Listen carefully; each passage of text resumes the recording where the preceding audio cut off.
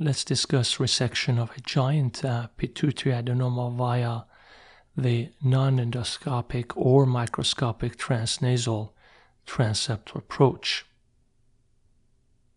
This is a 45-year-old male with a long-standing history of visual dysfunction who did not seek medical attention, however subsequently developed gait disturbance, and MRI evaluation revealed a very large pituitary macroadenoma with evidence of a cystic or necrotic part within the mass, causing distortion of the floor of the third ventricle.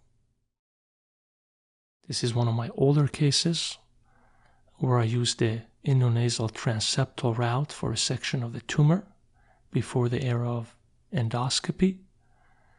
Transseptal approach was conducted. You can see the bony and the cartilaginous septi that are being removed, a submucosal trajectory toward the anterior face of the sella.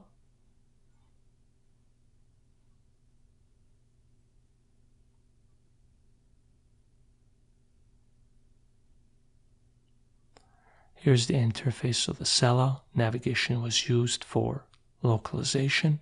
You can see the floor, as expected, is very much attenuated. Following removal of the thin sheet of bone over the floor, ring curettes of various sizes were used to remove the very suckable tumor in this case. The extent of bony removal is quite important for removal of these tumors, therefore navigation really assisted with a very wide exposure at the floor of the sella. Here are the use of the ring curettes to remove as much of the tumor as possible until diaphragma sella descends into our resection cavity. Part of the tumor had to be extracted using pituitary rongeurs. You can see the view is relatively limited. Here's diaphragma sella descending into our resection cavity. I carefully inspected all the folds to assure myself that there's no residual tumor hiding within the folds of the diaphragma. Very large ring curettes were used to inspect the lateral extent of the sella turcica to assure aggressive removal of this tumor. Obviously, part of this tumor is invading cavernous sinus, and gross toe removal is not safe. Closure was completed in standard fashion. No evidence of CSF leak was apparent.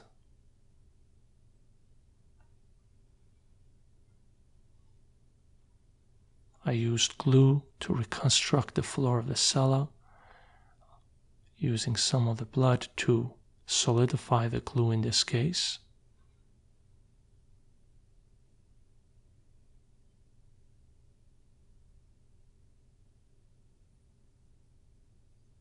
And the post-operative MRI, as expected, demonstrated reasonable resection of the mass with effective decompression of the optic apparatus and the floor of the third ventricle.